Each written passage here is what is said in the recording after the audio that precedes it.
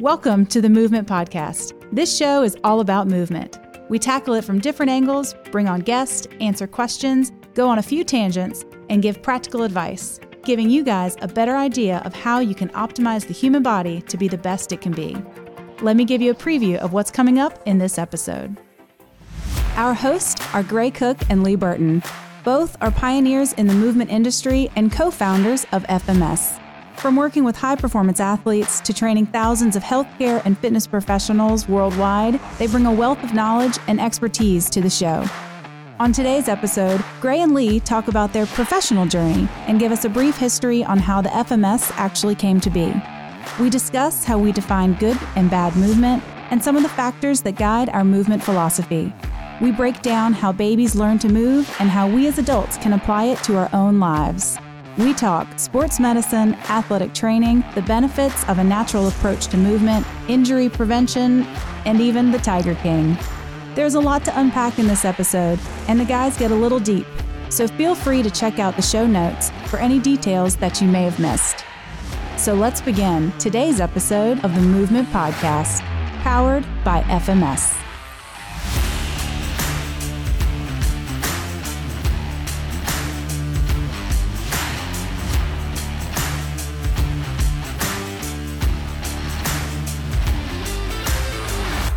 Hey, Lee Burton here. Really excited about this podcast. We're going to be talking about something that, Gray, you and I both are real passionate about, and that's movement. So why are we doing this, Gray? We got a perspective a while back that we needed to come at movement a different way. We both had backgrounds that said we were supposed to be experts in recognizing movement problems and fixing them on the fly. And when we really tried to ask that question a few different ways, I think we both realized that maybe our schooling was finished, but our education was incomplete. Yeah. I mean, a lot of people don't realize we have a long history together. We pretty much grew up together. And then, as we both went our separate ways when we left our, metropolis of Chatham, Virginia. Well, actually, no, you were in the town. You were in Chatham. I was actually in Dry Fork, just down the road from Wet Spoon.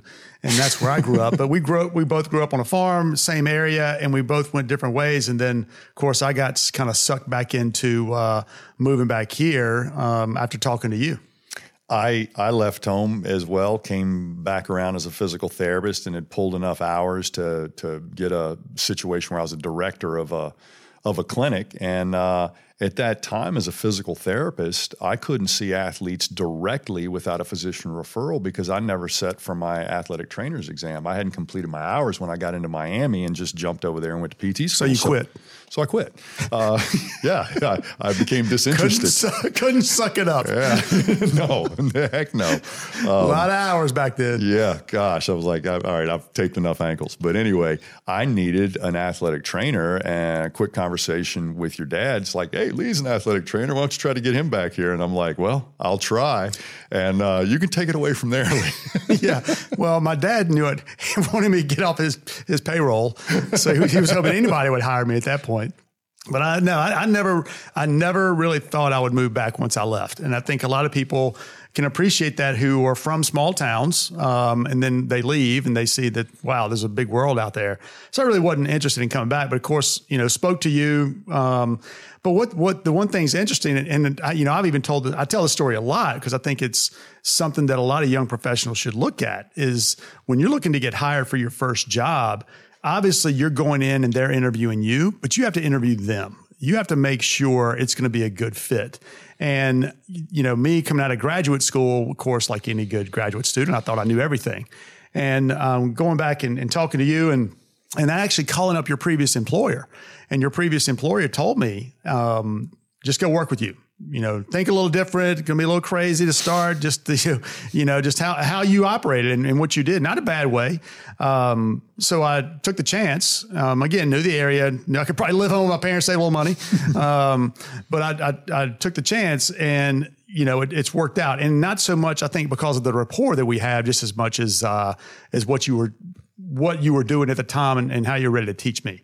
And I think we both had aspirations to do a little bit more. I think there was probably part in your athletic training development and part of my physical therapy where I thought, epidemiology exists in every other thing that affects our physical body and health. And yet everybody's just sort of debating stuff. We don't debate diabetes anymore. We know exactly who's headed for it and exactly who's not. And we debate the ACL, and we try to fix it from the wrong end. And I think we saw that a lot of times the tail was wagging the dog here.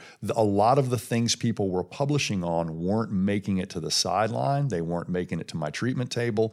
And I just didn't really, I felt like we could have better outcomes, and I didn't even know where to look. But I was restless, and I knew that the bigger markets I got to, it was just more of the same. So I think in the small market we were at, we sort of gave ourselves permission to try on anything, because what happens if we fall? Nobody's going to see us. Yeah, you had your own little petri dish of what you had to do. But when we started, or when I started, just coming in and looking at how you were looking at things differently, I think the one thing that intrigued me from really day one is you started talking to me about getting my strength and conditioning certification. And it wasn't so much that I could be a strength coach. It was so I could appreciate exercise. And as the background in athletic training in sports medicine, it's very reactionary. And we don't like to talk about that in that world, but literally my job is to stand on the sidelines and wait for somebody to get hurt. I wasn't in the other side of it to try to prevent or get them ready to go play. And I think that's the one thing that really intrigued me to start, was it was just as much about let's do some conditioning, strengthening, so these patients in this clinic don't always come back to see us. No, and I think we had that rule for almost everybody in the clinic, whether it was a PTA with a BS degree, anybody who could sit the CSCS exam, I wanted them to, and I had done it the exact same. I was studying for the CSCS and my PT license almost the exact same time, and realizing I need to know what's on the other side of my discharge. I need to know if this person just wants to play or is ready to play. And I saw the same thing. In rehabilitation, we were missing some things, and in strength conditioning, we were overlooking some things. And so we weren't identifying problems early, and we were compounding them with workouts. Well, in the medical model, if you just think about health and the typical things that are ailing us right now, these chronic diseases like cardiovascular problems, you've got diabetes, you mentioned. Those are in our, we know about those. Everybody in the world knows about those ailments. And to be honest, Gray, most people know how to avoid them and prevent them. If you just exercise and you eat right and you don't smoke, you're probably going to be okay. And I think we've got to take that same mentality and look at musculoskeletal health. And if we want to call it injury prevention or feeling better, whatever that is, we got to take that same approach. And secondly, please do not think that we are academically prepared to confront the movement problems we're going to see right now. The writing was on the wall as far back as 1954 in the Krauss-Weber test, when we looked at our kids compared to kids across the Atlantic at the same developmental age, having huge limitations in their core strength and flexibility.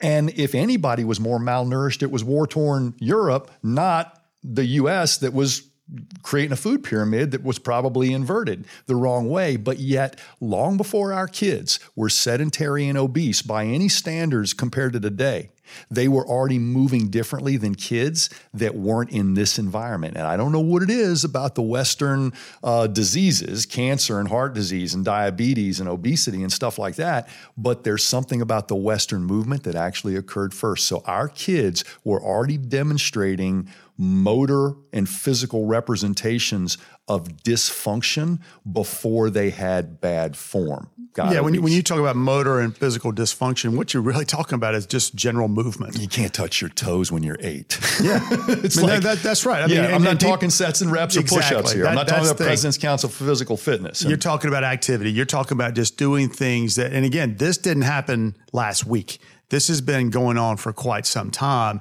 and we've tried to fix it, quote unquote, fix it by throwing stuff against the wall. Just like you said, we're going to exercise. We're going to do sets and reps. We're going to go out here and play, baseball year round. And those aren't the way to really look at movement, much less try to fix it. You and I recognize the behavior that we have been trained to do, which is exactly what you said, very reactionary. When we see somebody with shoulder pain and identify a weak rotator cuff, we automatically start prophylactically strengthening the rotator cuff, thinking that's an insurance policy. The first question is, why did it get weak in the first place? And of course, it's the weakest link in the kinetic chain of throwing, but what's so bad in your throwing that makes the weakest link break all the time? That's the question you should be asking, and what you'll probably find is a contralateral ankle mobility problem that nobody's talking about because it doesn't hurt.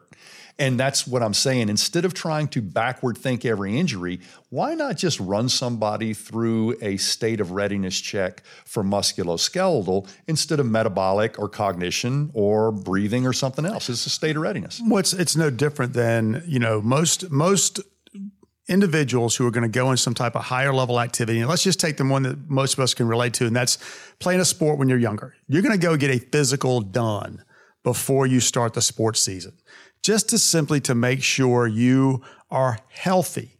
Now, what does that physical consist of? Height, weight, blood pressure, the basics. Basically, can you walk and chew gum? And if you can, then they're going to give you the check and say you're ready to go play a sport. And I think that's what a lot of people assume is making sure you're healthy. Well, that's only one part of it. Right. So if you can walk and chew gum, you can wear a mouthpiece and cleats is what I'm hearing. And that used to probably be true. But about 1954, we started having people that looked the same as people a decade before, but they did not move the same. And so many coaches, many exercise enthusiasts, many PTs weren't ready for a population that couldn't deep squat anymore.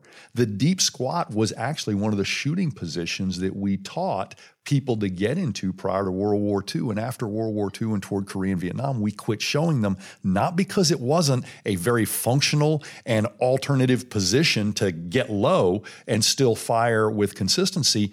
We had guys that couldn't do it anymore. But instead of just saying, all right, delete the problem, we could have put guys on a hill, facing down, heels high, toes low, and then reduce the hill. And we could have got most people there in 80-20, probably in about 2 weeks. And yeah, their groin would have gotten stretched out and some of them would have lengthened their quads out a little bit. Thank you for complaining, but we just gave you an authentic movement back. And it's not that hard to get. It doesn't need to have special correctives. All you do is scale the activity and keep behaving the way you can, and your body will figure out, oh, I can't give that up. Right. But we try to outsmart ourselves.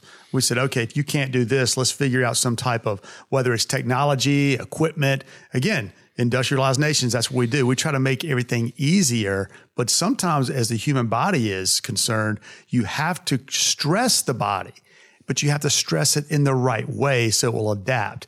And when I say stress the body, people assume, well, I just got to go run until I puke. No, you just have to stress the body and really monitor that stress and make sure you're not overdoing it.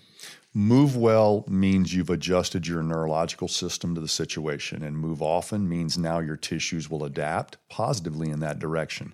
If you try often before you meet the minimum of well, you will process and create tissue around a bad situation. And all well means is quality. And that's what it's too often we just forget that, because that's our mentality, as Westerners or whatever you want to call it, is, more. Well, let's make sure we're taking the right stuff in before we add more. Well, see, the funny thing is you suggested a qualitative baseline. Well, we have that for cardiovascular measures. We have that for body comp. We have it for an eye chart. So when we try to introduce in the movement screen a qualitative measure for movement, people start asking questions that they're trained to ask, like, well, how many sets? How many reps? How long did you hold the plank? Because they're thinking in their fitness mind, which is a capacity, that's a quantitative aspect of physical life, not a qualitative. So we can't evaluate quality because none of us will ever agree on it. A qualitative scale says this is the minimum acceptable level, because from that, we come up with a vital sign everywhere else, but there is no vital sign for movement.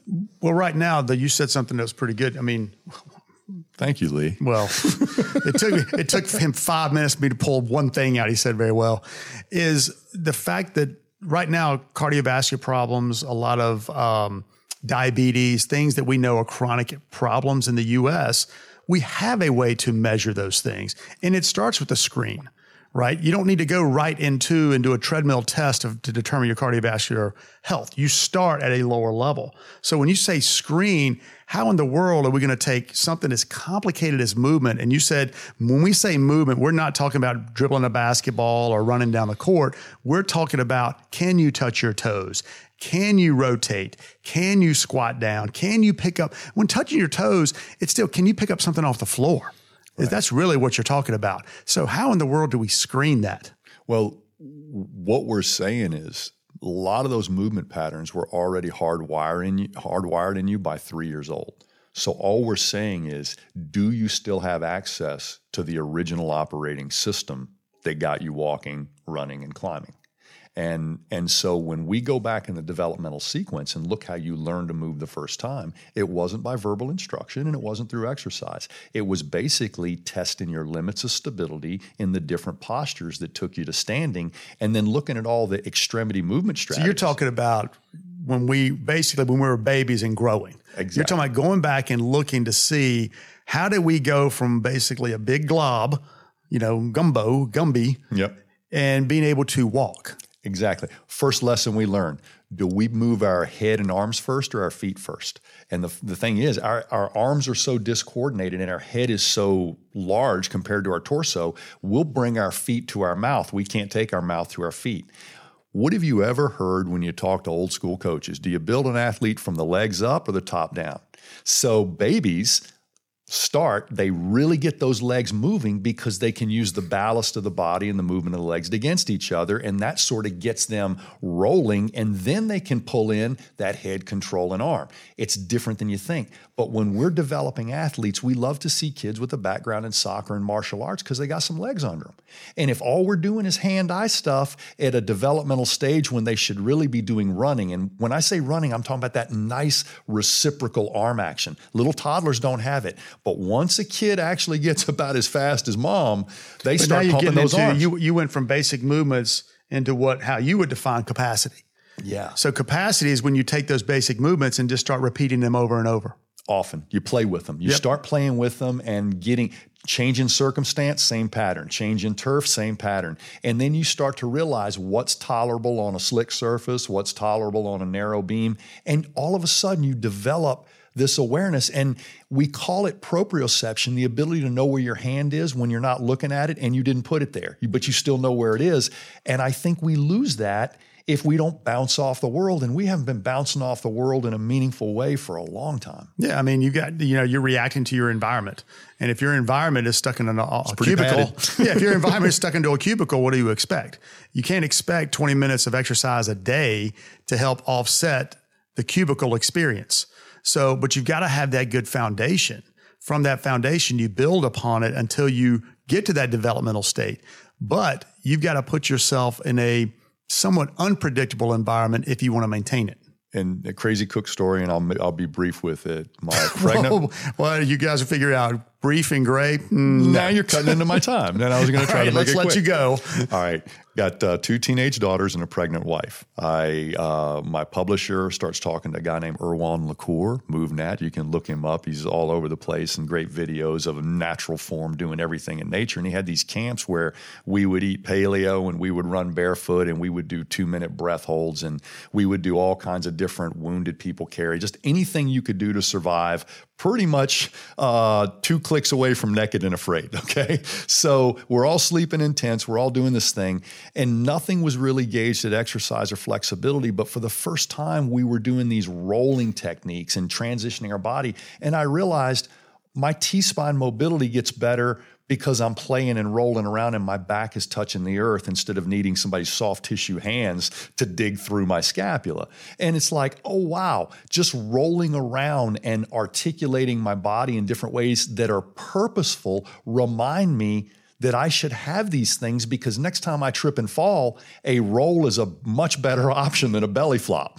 It just is. But how many people in Walmart are about 2 steps away from a belly flop instead of a catch myself elegant roll or something like that? It was really empowering for me to find that my daughter going through her growth spurt, the one that's almost 6 foot tall now, was really moving awkward. And being Gray Cook's daughter, you'd think we'd maintain that squat and ankle mobility. She was growing so fast, it was hard to stay on top of. A week doing that, she was moving better than she could with corrective exercise. And I'm the first to admit it. And that's when I started re-engaging what Erwan was doing with what we were doing. We weren't wrong. And a lot of his stuff took longer than it needed. But then I started thinking about it. It's probably more sustainable if it does take longer. And if that's not working fast enough for you, we got a bunch of supplements that'll speed it up. But the natural approach is it's always better to start eating right and then adding the supplements that you need than continuing your bad diet and trying to outthink it with supplements. Yeah, it's going back to the fundamentals. And I think the only thing that we tapped into early was just that gauge. It's just that, let's make sure the thermometer's in the right place before we try to do something else. And if you're in a bad spot, no matter what you try to do on your own, it may not help. So I think that's the only thing we just added to that equation is just something to monitor where you are and make sure that you don't take it above that red line. We used to make an assumption that if your mobility was good and we thought your stability was good, we didn't have to check movement. We could assume it would be good. And there's probably a time where we could have done that. We still look for things. We used to look for scoliosis and flat feet because we knew flat feet weren't really good for long marches in the military. So we had a few things we looked for, but for the most part, we didn't have to question function because squatting wasn't a problem and toe touching wasn't a problem and balancing for 20 seconds on one foot wasn't a problem. But now it is a problem, and if we don't have a sensitive gauge to create a bell curve and relate some risk factors and maybe some protect, correct development strategy into there, we're not going to get this thing. This thing's going to get us, and we're going to be treating preventable things, and that makes me sick sometimes. Yeah, I mean, we've always, years and years, 20, 30, 40, 50, really talking about Kraus Weber going back 60, 100 years ago, we were active. And we stopped being active. We stopped putting ourselves in those unpredictable environments. You could argue. We weren't all active by choice either. We had to be. To be. So if you have to be active, you will. And if you don't, you're going to have a tendency to rest more than you need. You're also going to have a tendency to eat more salt and sugar than you need. And try to sleep more than you need. But these are things that are implanted in you for survival. We haven't been worried about survival for a long time. We're worried about convenience. And the less we worry about that and the more we worry about, did you earn your day here on earth, physically speaking? And the minute you start thinking like that, it's not about a carbon footprint. It's like, how many people did it take to keep you propped up today? Yeah. And that's how we grew. That's how we learned. Right. Is we were babies or humans learn by just survival. They want to get that blanket at the end of the crib. They're going to figure out a way to get down there. So even in that small of an environment, you're still reacting and responding in that environment, and that's a good thing. However, it could also be a bad thing if you try to do too much too fast or just try to focus in on one thing. Yep. And the one thing, think about this. We let babies do it at their own pace, and the World Health Organization recognizes that it's absolutely normal to do it within these windows, regardless of where you grow up or what culture you grow up in. There are recognizable movement milestones that are predictable regardless of how you grow up because of one significant factor. Most parents at least protect the same. They don't all correct and develop the same, but most parents don't let you crawl on broken glass or at the edge of a cliff or on a boat dock or without baby gates. So most kids get to have their trips and falls in places that aren't going to injure them, but they will inform them. And so I think all parents by nature are protective during those developmental stages. Now, by the time you get to kid 3 or 4, they'll figure it out. But most parents are at least consistently protective. However, when we start correcting and developing, it all goes away. But if all we do for our exercise clients, our athletes and our patients, what can we do to protect them? And if they got way more risk factors than they think, then we haven't done a good job with the baby gate, and we're going to get what we get. So if we're not all going to treat the same way and we're not all going to develop the same way, but if we don't all agree on what you should not be doing any more of right now, then we're going to be lost. All right, let's take a quick break. And when we come back, we'll go a little bit deeper for the professionals out there. For over 30 years, Functional Movement Systems has been the leader in movement health. We've developed a system that bridges the gap between fitness, performance, and healthcare professionals. Our screen and assessment tools help pros set the course for their clients and patients and gets them moving well so they can continue to move often. The Functional Movement Screen is the foundation of our system and checks vital signs in movement competency through patterns. From youth or professional athletics to the elderly population and everyone in between, the screen is your starting point. The presence of pain is a vital sign we consider in our system. The Selective Functional Movement Assessment, geared toward healthcare professionals, is the diagnostic assessment for individuals experiencing pain during movement or with the screen. Once proper treatment is administered by clinicians, the patients are cleared to resume regular activity. The screen is once again at play to set the movement baseline. But what's next? When an individual displays competency in the screen, it's time to advance to another level. The Fundamental Capacity Screen, which tests for fitness, performance, and capacity. The system identifies whether individuals warrant additional rehabilitation or corrective exercise, or if they're ready for performance-based activity. Decide what course is right for you and get started on your professional journey today. So one of the things that's real popular now on Netflix is Tiger King. Gray, have you checked that out? Yeah, I'm halfway through it, so don't say anything. Well, I won't say anything, but, looking at you in your typical dress, you could be one of those Tiger Kings. I mean, you fit the mold quite a bit. One, sleeveless, tucked in shirt. You carry a gun quite often. Not sure what you're going to do with that gun. Just go fast forward right to cult leader. Is that what you're saying? No comment. I like to do farm chores in the morning. I dress for that, not this, but it saves me another decision. So I show up at work like this, and I do get some fitness people that disapprove of my appearance, and it affects me how?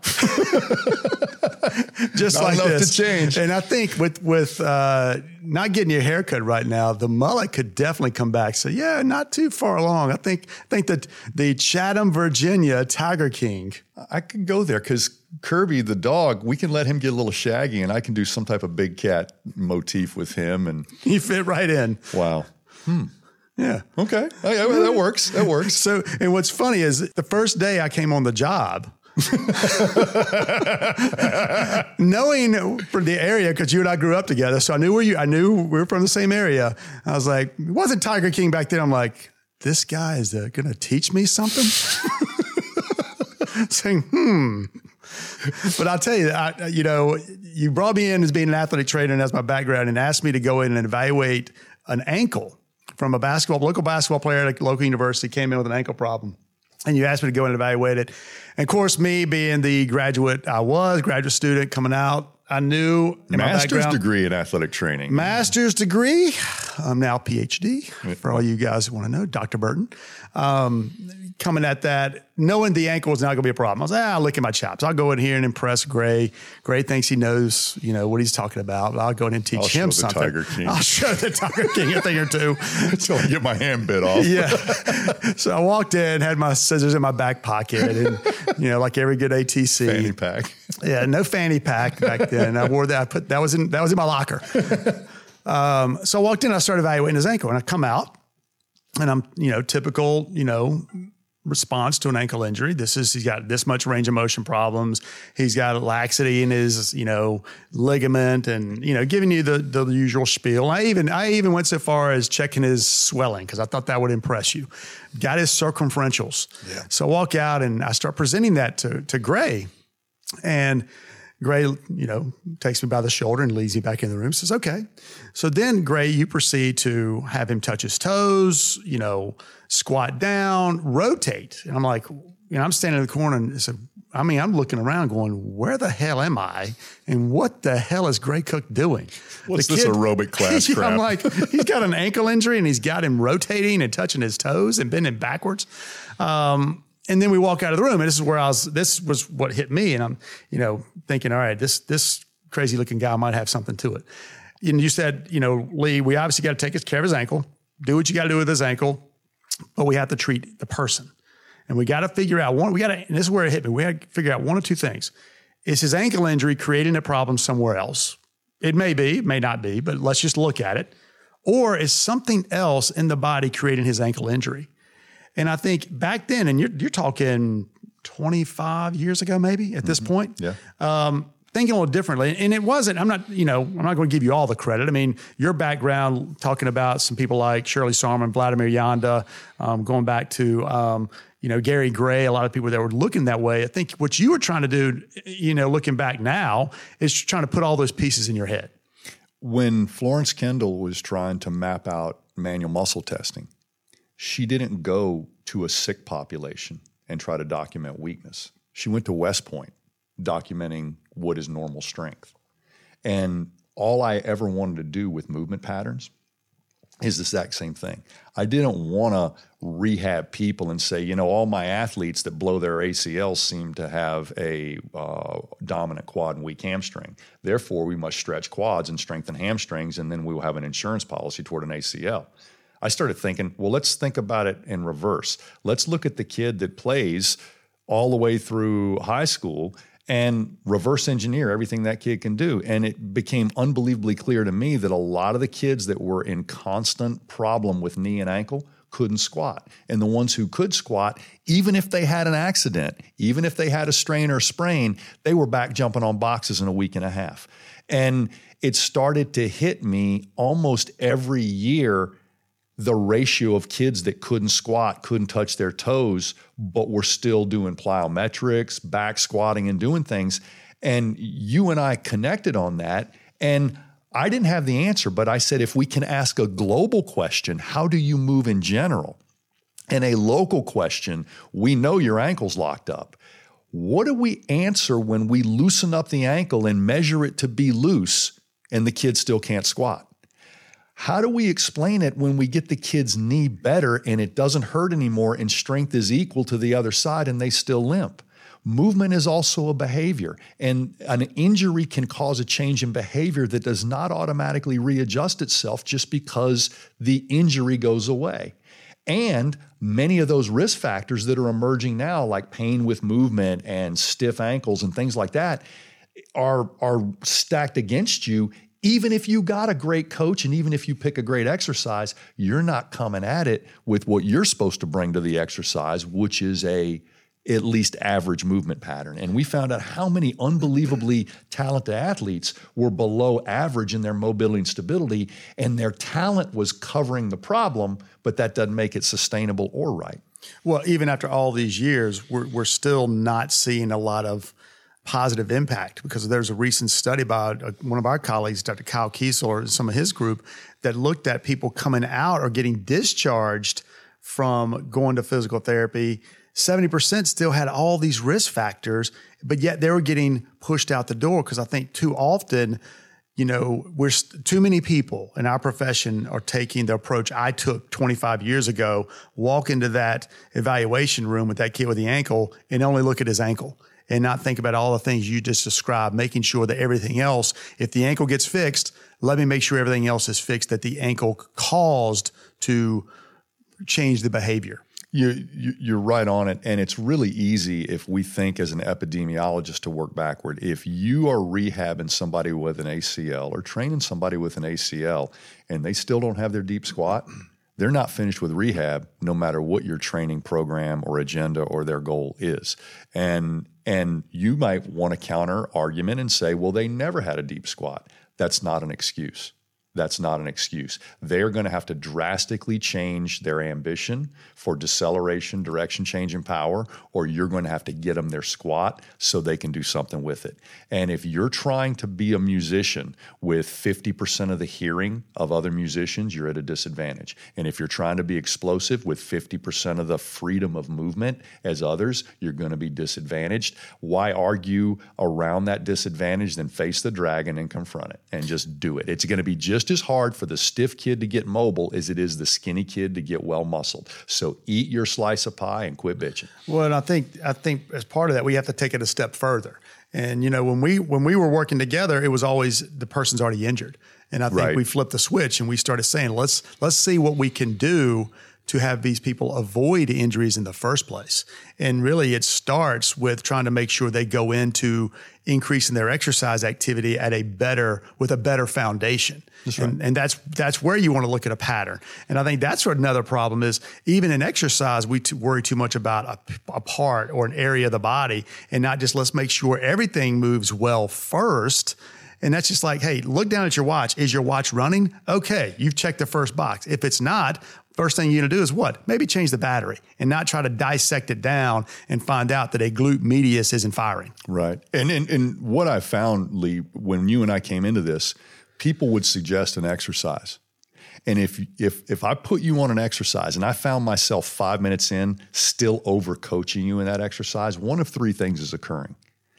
You don't have the mobility to cover the move, so you are obligated reflexively to compensate. You got no choice. You got around your back in a deadlift. You don't have the hip mobility. That means I picked the wrong exercise. That's on me, okay? Number two, you don't have the motor awareness to handle it even though you got the flexibility to get there, okay? And three, there's an underlying pain that we're not talking about. That's because if you find yourself introducing an exercise and still having to coach that exercise 5 minutes in, you were ambitious in what you picked, they're not mobility ready or they're not stability ready. And I started thinking to myself, that's the way most of these exercise gurus figure out what you should and should not be doing. Wouldn't it be better just to run a mobility stability eye chart on the front end and delete 85% of the exercises that you have no business doing based on the profile that I just took? Well, that's you just hit the nail on the head. Is when you say mobility stability, you're talking about a movement eye chart, so to speak. But really, the purpose of the movement eye chart is to first figure out what exercises should I not be doing. Right. Who's blind? Let's figure out who needs to sit in the front of the room, who can sit in the back.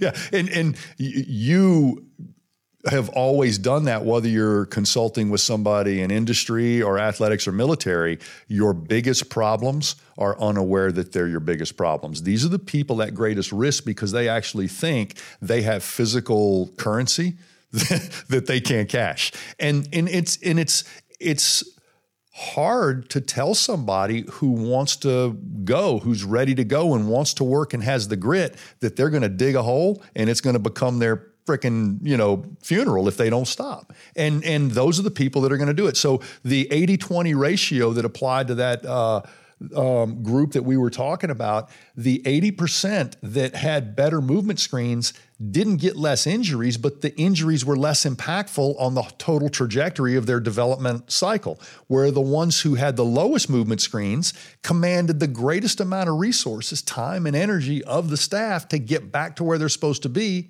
if they even made it. So many people argue that you want to try to predict the future and you can't.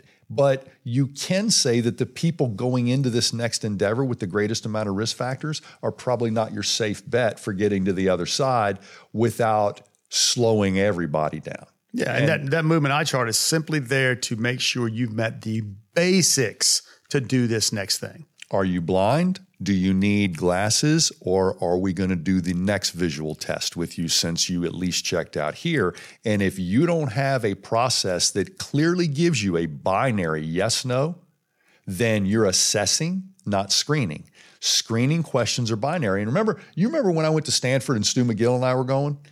He had to say it depends a whole lot. And that's because he knew people were asking questions out of context. If you have a good strategy, every question is yes, no, and binary. And when I have to say it depends, you assumed four things, and now I'm worried that you're going to apply this, what I say universally. So I don't want to say it depends. I want to ask you four binary questions in return, and we'll get to where you need to be, but maybe not where you want to be. Good stuff, Gray. All right. Now we have Ashley in the studio to help wrap up this episode with some questions. Awesome, guys. So a question for both of you. What advice would you give to someone graduating from school who is questioning their field or even their career choice? In my opinion, your foundational education, your bachelor's degree, simply gives you just that fundamentals. It doesn't really, I think you've got to get out there in the real world and practically apply the information. That's why internships, finding somebody that you gravitate to, that help you kind of take what you learn in school and apply it. I think that has to be part of what you're looking for, because so many people change their majors so many different times. You've got to, in this umbrella of what you say your area of expertise, exercise science, health and fitness, healthcare, whatever it is, go into a few different settings, get with different people, and find out where you feel the most comfortable and what you like. Because where you start even at 21, 22 years old, at 30, it may change, and that's okay. But try a few different things out, and don't just feel like you're getting pigeonholed. I'll add one more thing too. Don't go to the internet to solve your problems. If you can't argue both sides of the issue that's got you hung up, you don't know enough about both sides of the issue, so don't make a decision. You are not obligated to make these important decisions quickly, but as a professional, you better make them right, or you better not make them. For our listeners, what are some statistics or indicators that give us a better picture of a person's movement health? Probably the biggest thing right now is, one, I think what's playing the biggest part of our future is knowing the obesity rates and the type 2 diabetics that we have at such a young age. I think that's setting us up for what we can look at in another 10, 15, 20 years, because it's starting at such a young age. I think the older population, we know that at 65, 70, the quality of life is getting worse. But I think we have to look at what this younger group is looking like right now. And the stats are pretty bad when we do start trying to exercise, how many people hurt themselves during exercise. And if I had to summarize it for everybody listening, a risk factor for moving more and causing a problem is being overweight or obese, having pain with movement, having flexibility or mobility problems, or having balance or coordination problems. Well, how many of us actually at least can check one of those boxes as having a problem there? And if you can, then you cannot consume exercise with the convenience that somebody that doesn't have those problems. If you don't have any of those problems, you can probably put yourself in a lot of physical situations and learn. If you have a lot of those problems, you will get injured before you get smart, physically speaking. Good stuff. When it comes to children, do you think a movement screen should be attached to their physical that can clear them to play sports? I think if you're talking before they actually start sports at a certain age, I think there's a certain age limit. And we've been asked this question a lot over the years about how young should you screen someone. I think if they're going to go into organized sports, based off, again, my opinion and my experience, even if they're playing a sport when they're 4 or 5, I don't think you need a movement screen that young. I really don't. I think if they're playing, they'll take care of themselves. I think 12, 13, 14, when you start getting to that age where unfortunately, this day and age where you're being much more sports specific and you're just playing that one sport year round, which is unfortunate for right now, in my opinion, I think you can add a movement screen, a general movement screen. It does not and should not be sports specific. It's a movement screen. You don't need to screen for baseball. You don't need to screen for soccer. You need to screen for movement first. Then you can check those other things. But I don't think, as a society or a culture, we need to be trying to attach a movement screen to these younger kids, 4, 5, 6, 7, 8 even. We just need to be trying to get them out and active and playing. And let me add one thing. When they get to the point of sport or dance or whatever they're doing, if they're in a position for you to start telling them how to move and how to play, instead of just letting them sort of do their own thing, the minute in a professional capacity, trainer, coach, therapist, rehab guy, whatever you're doing, when you're telling somebody how to move, if you don't have a full map of what they can and can't do, you might be suggesting to them something they cannot do and actually part of the problem of compensation, not the solution. So once you start telling people how to move, and exactly what Lee said, once they get into the early teens, we really start trying to show them how to hold that racket, hold that club, put a little backspin on whatever, cut left, cut right. We're telling people how to move. You better make sure you're not telling somebody to do something they physically can't do or don't understand. What do you hope listeners can take away from this podcast? I hope they just get a little bit more awareness about their overall, lifestyle and health, wellness. I mean, we're sports medicine, medical professionals, strength conditioning professionals here. But I think, what I really hope is people become a little bit more aware about what they can do themselves to better their life long term. And I think that gets, lost sometimes when we start talking about exercise and movement as the thing. But this is much more than that. Let's just try to get on the right page so that when you're 70, 80 years old, you feel good. You can play with your grandkids. You can go out and play golf or you can hike. I think also personally experiencing as much of what we recommend to others as we can. If you're doing movement screens and you haven't been through one, if you're doing SFMAs and haven't been through one, if you're administering a Y balance test or any of the other tests we do, I need you on the other side of that test so you can truly appreciate what the person's going through. But you're also going to have a problem. And if you don't have a system to handle your own problem, that's a good question to start. So take the information wherever you can get it, apply it, have an experience. But if you don't reflect back on that experience, you may not be full circle developed in this modality. That'll do it for this episode of the Movement Podcast. Thanks for listening. And if you liked what you heard, please subscribe and share it with your friends and family. If you want to learn more about our system and take the next step in your movement journey, visit us at functionalmovement.com. Until next time, be sure to move well, move often.